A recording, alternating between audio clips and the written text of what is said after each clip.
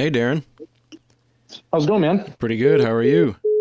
Oh, Hey, Take I don't two. know what happened there. Just lost you. hi, I'm Ethan. I love muzzleloading. This week, we're talking with Darren Binder from muzzleloaders.com. I've gotten to know Darren over the last year of just the rocking and the rolling of the muzzleloading industry, and I'm happy to have him on the podcast today to talk about muzzleloader hunting. Darren, welcome to the show. Hey, Ethan, how's it going? I'm glad to be able to be on the podcast today. Yeah, it's an exciting time. I think we've kind of gone back and forth now here a couple times on talking on each other's show, so it's always good to have you back. Yeah, for sure. You know, it's always a joy to talk about muzzleloading. So, real quick, for anybody who hasn't watched or listened to the muzzleloaders.com podcast, can you give us a little insight into who you are and what you do? Yeah, absolutely. So I'm Darren Binder. I am the marketing coordinator for muzzleloaders.com. So if you've seen any of our stuff, you've probably seen my face on a few things here and there. But the main thing that we're pushing right now is our podcast, which is the Muzzleloaders podcast. Pretty much we just talk about hunting, you know, all kinds of stuff, black powder, have special guests on, things like that. So really excited to be able to be a part of an awesome industry and get to hang out with guys like Ethan all the time. So what is it like to be the face in a way of muzzleloaders.com? I mean, you're out there, you've got, you know, your short sleeve shirt showing off the guns. Sometimes you got the stash rocking. The plaid shirts. The plaid shirts. The goal of the company is we want to be a representative, you know, and so I try not to think of myself as being the face, but I'm just the one that happens to be here, you know, in this position doing these things. And, you know, and I just really enjoy working with an awesome group of guys. I mean, we're a bunch of awesome guys. Honestly, all the guys that work here are some of my best friends and, you know, in my wedding and stuff like that. So it's really just a pleasure to work for an awesome company like that. So no, I really appreciate that. I think, you know, I kind of goof about being the face, you know, because it's really just about getting the word out about muzzleloading so that we get more people involved and can carry on this great tradition for a few more generations. And I really love what you guys are doing out there. For sure. And that's why we love what you're up to as well. You know, I think that the more people that are involved in the muzzleloader community in some facet is just going to be just good for everybody involved. I mean, it's good for the sport. It's good for people's souls. I think, you know, it's just good to get out and take a step back. Definitely. Well, what I wanted to bring you on and talk about is we're starting to head towards hunting season. And I think in the West, we're even closer. But out here in Indiana, I'm kind of patiently waiting for the fall and the end of fall, really. But I wanted to talk to you about muzzleloaders and Western hunting, you know, involved with the muzzleloaders. I mean, everybody, it seems, is out, you know, chartering an elk hunt or something with their long range bolt gun and doing something with modern centerfire stuff. But I wanted to talk to you about Western muzzleloader hunting. There's a lot of options out there right now, but you are a dedicated muzzleloader hunter. Why is that? So honestly, like muzzleloader hunting in Oregon is a little bit more of a challenge just because of the restrictions. And that is part of the enjoyment in it, you know, is I also enjoy archery hunting. And I've kind of gotten away from centerfire hunting, just because the challenge is so much different. It's less about finding the animals. It's more about getting close. And, I think that's really one of the big reasons that I enjoy, you know, black powder and archery and closer range things like that. I think that's great. I think that's, you know, kind of across the board with folks is no matter what kind of muzzleloader you're using, you can always get closer.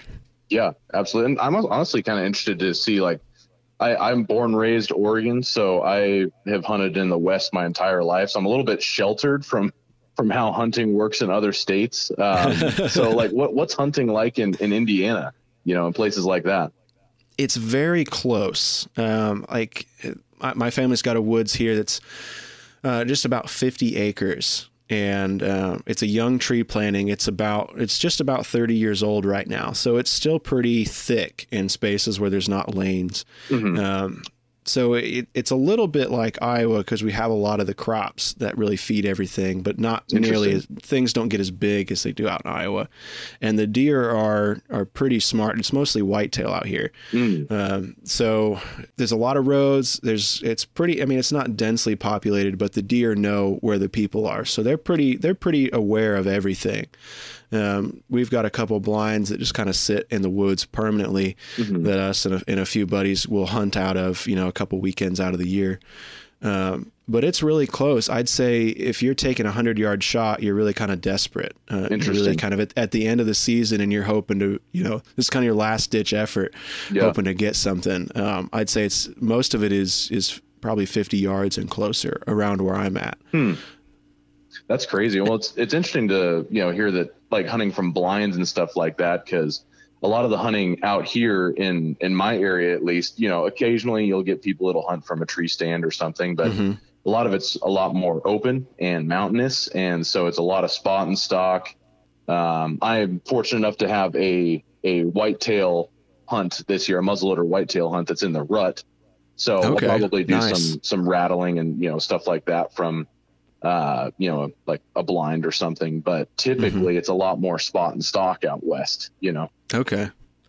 See, I'm kind of trying to plan a couple hunts. I mean, it's not really planning because it's just back into the woods from my house, but we're trying to do it a little more traditional where I'm kind of back into a brushy thicket or something and try and, ultra traditional that way, kind of getting out of the blind and things. One of our buddies is much older and he's kind of lost his other places to hunt. And we kind of joke with him because in his blind, he's got a little propane heater and a propane coffee pot. He just kind of sits out there. And we always joke, we say, Max, the deer can probably smell the coffee, but that's a 5-star hunting experience. Yeah. He's putting the guides out west to shame, I think, but he just enjoys getting out into the woods, sitting in the woods with his flintlock, so we can't fault him for that. For sure. I know, and that's what's great about hunting is there's something for everybody. If you're the kind of guy that really wants to get after it, then there's that option. Or if you just want to hang out in the woods and wait for something to come by, there's that for you too.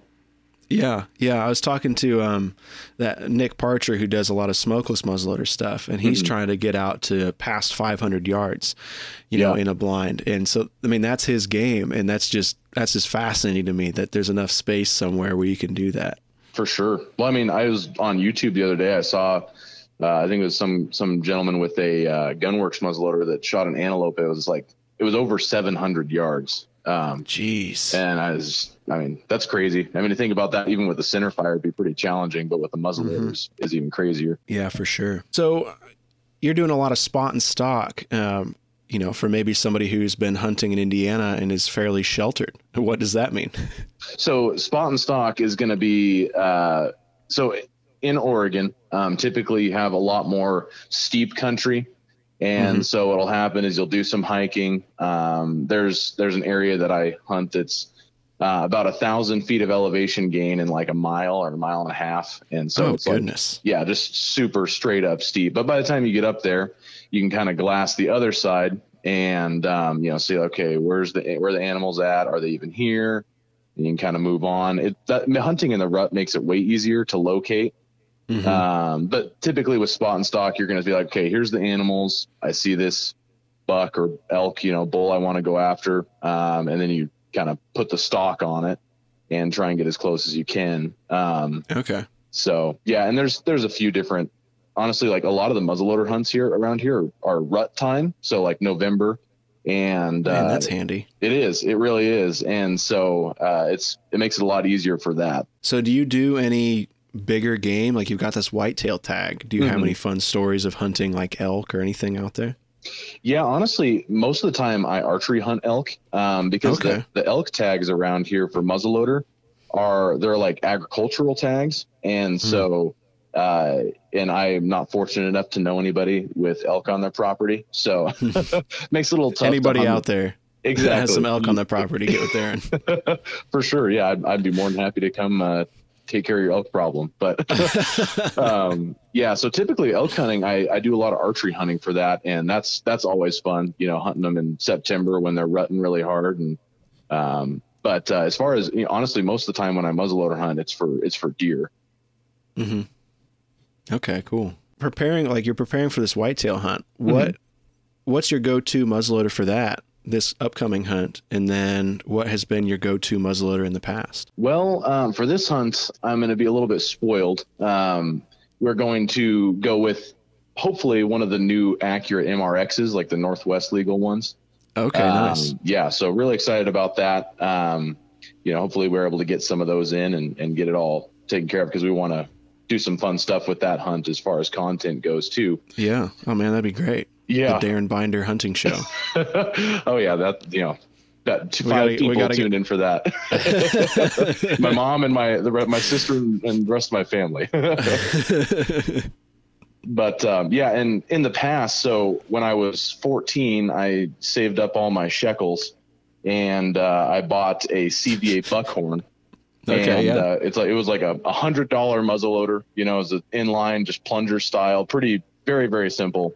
Used a number 11 percussion cap, and that's what I have hunted with up until very recently. But now that I work here, I'm able to have access to a little wider selection of muzzleloaders. So yeah, you can probably like sign a couple of like the Primo rifles out, right? Like, exactly. Yep. Like a library card on there. Yep.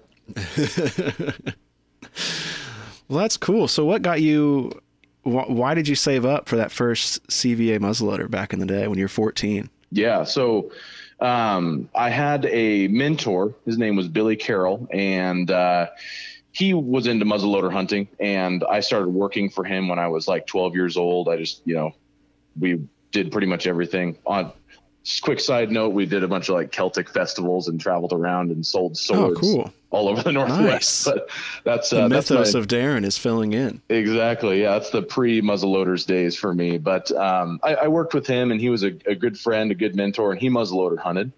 And so he offered to take me out one year. And so I saved up for whatever I could to get a muzzleloader, and we headed out and out in a place called Heppner, which is kind of central northern Oregon in an area. It's pretty desolate. There's the largest town around is probably like less than 1,000 people. It's a very remote area, but lots of good mule deer over there. So okay, that's awesome. Yeah, it was tons of fun. You were talking a little bit about the Northwest legal. Could you break that down for me? Because Indiana is just kind of the Wild West. Yeah. I think we even allow smokeless muzzleloaders for deer season, which is a little out there.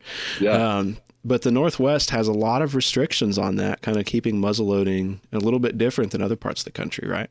Yeah. And a lot of that is led just because they want to keep it more challenging. They want to leave it close range. They kind of want to keep it traditional. And, I have a lot of respect for that. It does make it a little more inconvenient if you want to use a long range muzzleloader. But so basically Northwest regulations, it used to be Washington, Idaho, and Oregon. Now it's mainly just Oregon and Idaho because Washington changed their regulations recently. Now they're pretty much their only rule is that you have to have open sights. Okay.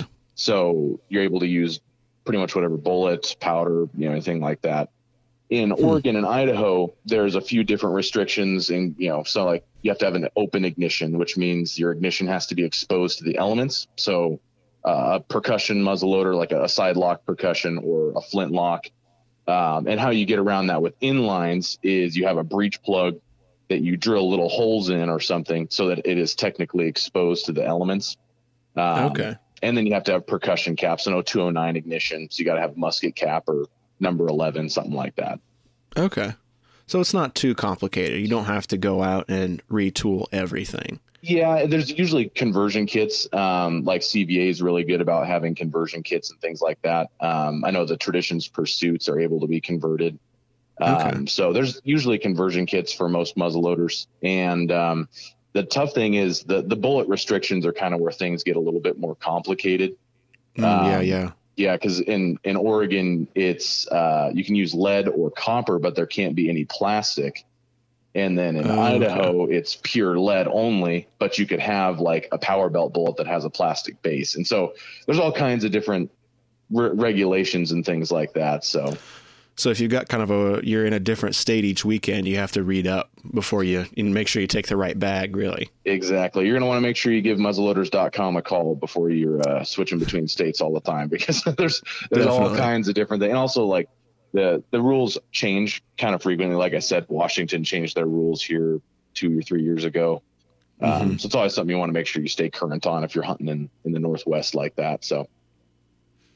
What do you think about that? You know, that in regards to this isn't on our questions list, but on the changing regulations and things. I mean, I think with the past couple of years, we've seen some new muzzleloaders come on the scene, that there's been some work trying to get those legal. You know, do you think that creates a little bit of a headache for the sportsman to keep up with, or has it changed slowly enough that people are able to stay on top of it?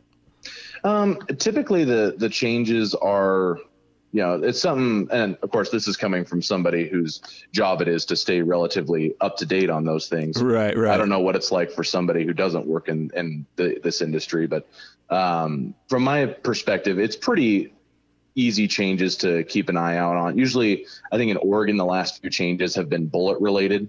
And so it's pretty easy to go buy a different set of bullets. The tough thing is, like in Washington, when they switched from not allowing 209 to allowing 209, if your muzzleloader wasn't able to be converted, then you just had to go buy a new muzzleloader, which is a little bit of a chunk of change. But I think in general, you know, I'm always pro innovation and moving forward. So I think that, you know, always looking to the future is a good thing. Yeah. I don't mean that to, you know, speak negatively of the things that have come out. It's been interesting for me to see them come out. I feel like in the past, you know, maybe 10 years or so, it's been pretty light. And with the Nitrofire and the Paramount HTR, you know, coming on as a 40 cal, and seeing that kind of change in a few states, it's been interesting because I think the press and the publishing for these companies and the wildlife agencies has been more up to date, where they're trying to keep people informed about it. So we can almost watch in real time as this stuff changes and kind of see that legislation in action. Yeah. I know in Indiana, it was rather public when they was trying to change things here for the Nitrofire. And I don't know that it made it through for the muzzleloader season, but for the general rifle season, it is still good to go. So it was interesting to see how all of that worked and how the public forums worked. And then, you know, you had the remoteness with COVID and things. So it's been an interesting time for muzzleloading, which you don't really hear a whole lot, those words all together in one sentence. Yeah. Well, and I know a lot of states, they had to have, like you're saying, those public forums, which a lot of that got postponed because of COVID. And so that's kind of put a wrench in the works as far as changing those regulations and things. But I mean, like you said, it's super exciting to have, you know, these new and exciting things. Makes SHOT Show interesting every year. You know, you never know what's going to happen. So yeah. This podcast is brought to you by Thor Bullets. Thor Bullets are a premium full-bore muzzleloader bullet designed specifically for modern inline rifles. Thor Bullets do not require plastic sabots or belts to be fired, meaning less cleaning for you between shots. The patented copper base creates an airtight seal, giving you greater distance and accuracy. Thor's unique engineering allows the bullets to retain 95% of their weight upon impact, and the controlled expansion ensures large, easy-to-follow blood trails. Thor bullets are currently available in a 50 caliber version that is sized to your specific bore. Thor is also expanding into a new 45 caliber bullet designed for faster 1 in 24 and 1 in 22 twist inline rifles. For more information on these great bullets, visit www.thorbullets.com. We'd like to thank Thor Bullets for their sponsorship of this podcast. So I see a lot on, especially as hunting season comes around, and about the West and all of the guided hunts and outfitters and things and kind of the hunting industry out there. Do you think it's still favorable to, you know, somebody like you who's just a young guy wanting to go out hunting, or you're starting to feel some pressure with the industry kind of growing up around that area out there? And you're referring to like me competing with different guide services? Yeah. Honestly, like I haven't experienced that myself. Okay, good. But, you know, I know that public land, you know, self-guided hunts are always, I think the odds during elk season, at least, are like 1 in 10, you know, so it's like every 10 years you hunt, you're going to fill a tag. So the odds are always pretty low anyways. Unless you're just in the thick of it all the time, because hunting around here especially is very lifestyle oriented. And so, because you got to be, you know, like I said, spot and stock, you have to be current on where the animals are, where they're hanging out. And if you stay up to date, then that's usually the key to success, I would say. Okay. I was just curious. I think there's a lot of doomsday online about things, and I always get, I've never been out there. I'm not really a super big hunter. For me, it's a lot more of the competitive side and the building side. So I'm really glad that the little guy out there can still get out and fill a tag now and then. That's good to know. For sure. Yeah. I mean, hunting is just really, if you're new to hunting out west, just know that everybody loves the outdoors, and we're all just out there. Like for instance, I was out on a backpacking trip here this past weekend and ran into a bunch of people, all of them just stoked to be out in the outdoors and enjoy nature. So, man, that's great. So if you could have one dream muzzleloader hunt, where would it be? What would it be hunting for? What would you be hunting it with? So this is one I was most looking forward to, because I've put a lot of thought into this, actually, and I'm trying to do like your top 3 if you need to. I have the one. I mean, obviously, if money and everything's not an option, I'm I love hunting in Africa. Okay. So to hunt the big 5 with a muzzleloader would be, I'd be over the moon with that, but you're talking hundreds of thousands of dollars to complete that hunt. But realistically, it's my dream to shoot a Cape buffalo with a muzzleloader. And my dad and I were able to go to Africa when I was in middle school, and we were able to do a hunt there, and that was just tons of fun. And they always say, if you go, then it's only a matter of time before you go back. And that's really true. So my dad and I are planning a trip to go back here, hopefully soon, but we'll see, we'll see how, what the Lord has in store for us. But we're planning to go back, and I want to shoot a Cape buffalo with a muzzleloader. So, man, that'd be great. Yeah. Are you talking like a 4-bore, or how big are we going here? I don't know exactly what muzzleloader I'd want to use. I was considering a few different options. One of them being like the, CVA Paramount, things like that.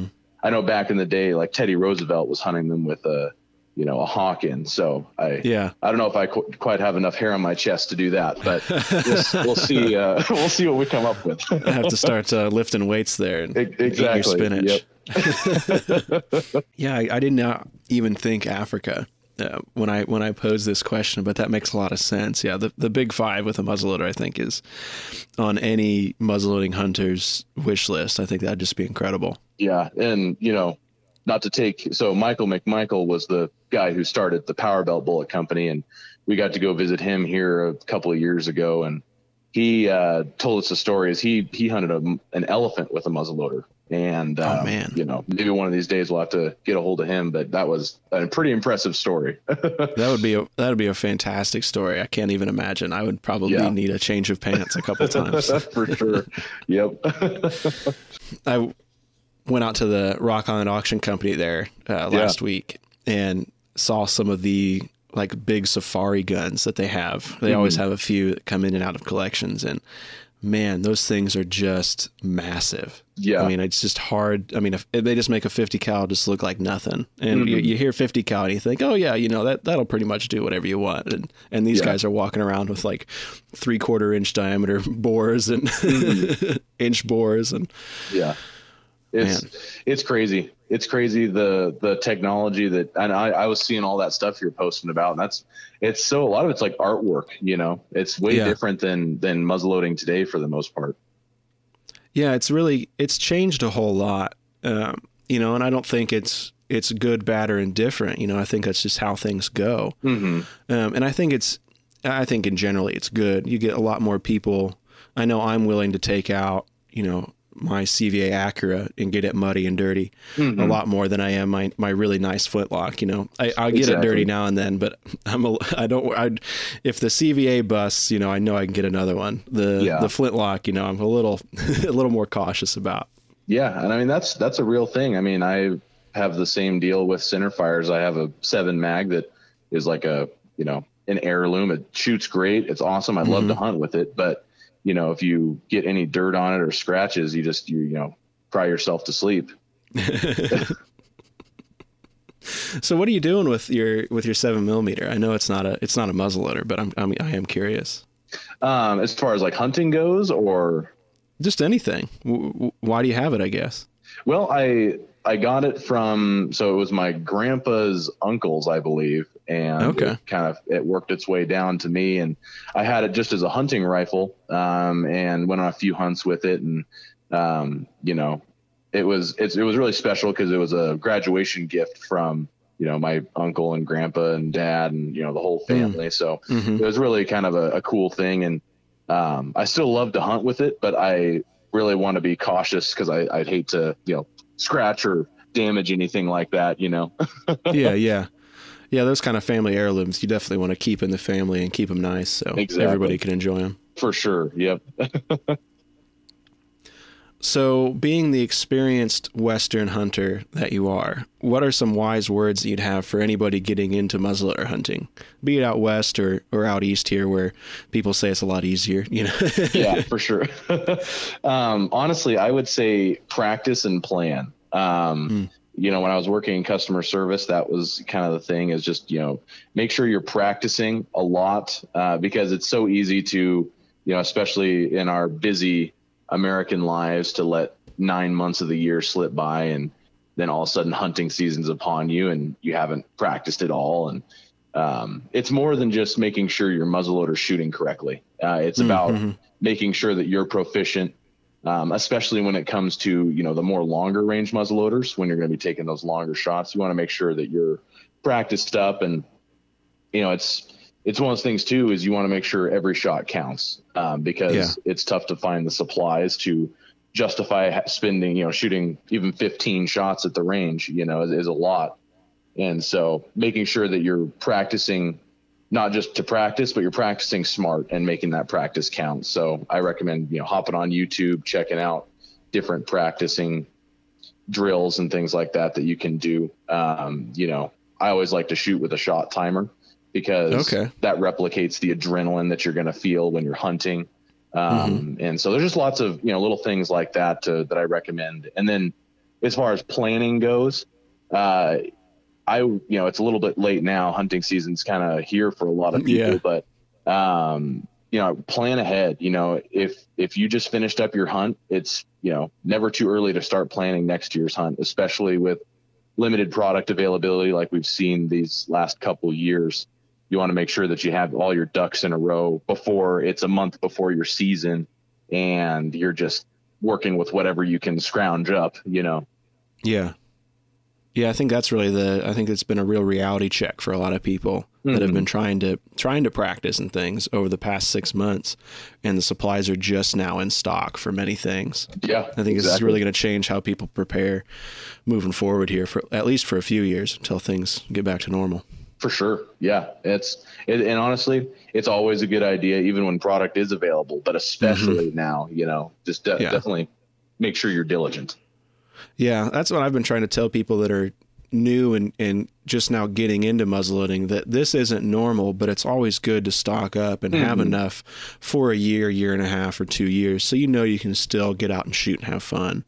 Exactly. And it's not too much that takes away from other people. It's to where you're getting to hundreds of thousands of caps and things where you start to really kind of bug me a little bit. Exactly. And really for the average guy, a couple hundred caps is enough to last you a few years easy, And so it's the, more of the bullets and things, the powder can be a little bit more of a rarity. But you just got to work with what you got. So yeah. Well, Darren, I think that covers my questions. Is there anything else you'd like to talk about here? Any shout outs you want to give to anything? Not really. Honestly, we just love what you're up to, Ethan. I love muzzleloading stuff. Definitely good content. If you guys want to check out anything that we're doing at muzzleloaders.com, our podcast is the Muzzleloaders podcast, pretty much available on almost every podcast platform. Also, you can just subscribe on YouTube, watch the video version. So, and if you have any questions, our phones are on and our customer service team is happy to chat. So, yeah. I'm always torn between listening to the podcast on my way to work in the car without video or catching it on video on one of my other monitors at work and kind of trying to sneak it in between projects. It's a tough one to work out, but you'll have to check. We just scheduled a new premiere. It's coming up on Wednesday, so you'll have to check it out. Okay, fantastic. I'm going to definitely be tuning in. Awesome. Once again, we'd like to thank Darren for coming onto the show. It's always a pleasure to have Darren come onto the show. If you haven't checked out the muzzleloaders.com content in relation to muzzleloading, I think it is some of the best out there right now for anybody getting into and interested in muzzleloading, especially into the muzzleloader hunting. That's what the guys out at muzzleloaders.com know and love. It's at their core is getting people out there, getting them started in their muzzleloader hunting seasons, and getting them the supplies they need for anything related to muzzleloading. I mean, I think we talked about muzzleloader hunting a lot on this show as we head into the hunting seasons, but really they're your year-round muzzleloader supply shop for traditional muzzleloading and modern muzzleloading. So really appreciate what the guys out there at muzzleloaders.com are doing to get people involved in muzzleloading. It's nice to see somebody so passionate and a group of people out there doing their darndest, I really think, to get muzzleloading out there in a way that we don't see a whole lot, especially from, I kind of compare them a lot of times to Bass Pro Shops or Cabela's as far as the array of products that they offer. They offer a whole lot more than Bass Pro or Cabela's do, and they really care about the sport and about the community. So if you're kind of leaning towards one of the big box shops, consider shopping from muzzleloaders.com. This isn't sponsored in any way. This is just, my experience with them over the last couple of years of just being great people to work with and to interact with. Anytime I have a question, about some of the inline muzzleloaders that I'm not as familiar with, Darren is always super quick to answer himself or get one of his team members, to get me an answer so I'm not doing something silly. So once again, thanks, Darren. Really appreciate you coming on. If you want to learn more about muzzleloaders and any aspect of muzzleloaders, traditional, modern, beginner, advanced, I really encourage you to visit ilovemuzzleloading.com. We're publishing a lot of content right now about everything in relation to muzzleloading, and really think that you'd enjoy. If you enjoy this episode, I really think you'd enjoy the written content as well as the videos that we have out there right now. We're working really hard to get the word out about muzzleloading, and I hope that we continue to see this trend that we have over the last couple years of an increased interest in muzzleloading so that we can keep all this going for future generations. Once again, I'm Ethan. I love muzzleloading. Thank you so much for listening. I'm glad to hear that, the little guy can still, I'm going to redo that so that embarrassing voice crack isn't there. Okay. In business, you rarely hear the expression "for life." You make a purchase for a product, for a service, and there's a time frame there. Well, that's not the case with Awaken 180 weight loss. Allow me to explain. A year ago, I started with Awaken 180 weight loss and had incredible success losing weight. But you can lose all the weight in the world and not keep it off. And what good is it? That's why I have support for life from Awaken 180. Yeah. I go back for check-ins and make sure everything's going smoothly. But if I ever had a problem, the counselors are there to get me back on track. Why don't you do what I did and call for a consultation? 844-346-1800. 844-346-1800, or go to awaken180weightloss.com.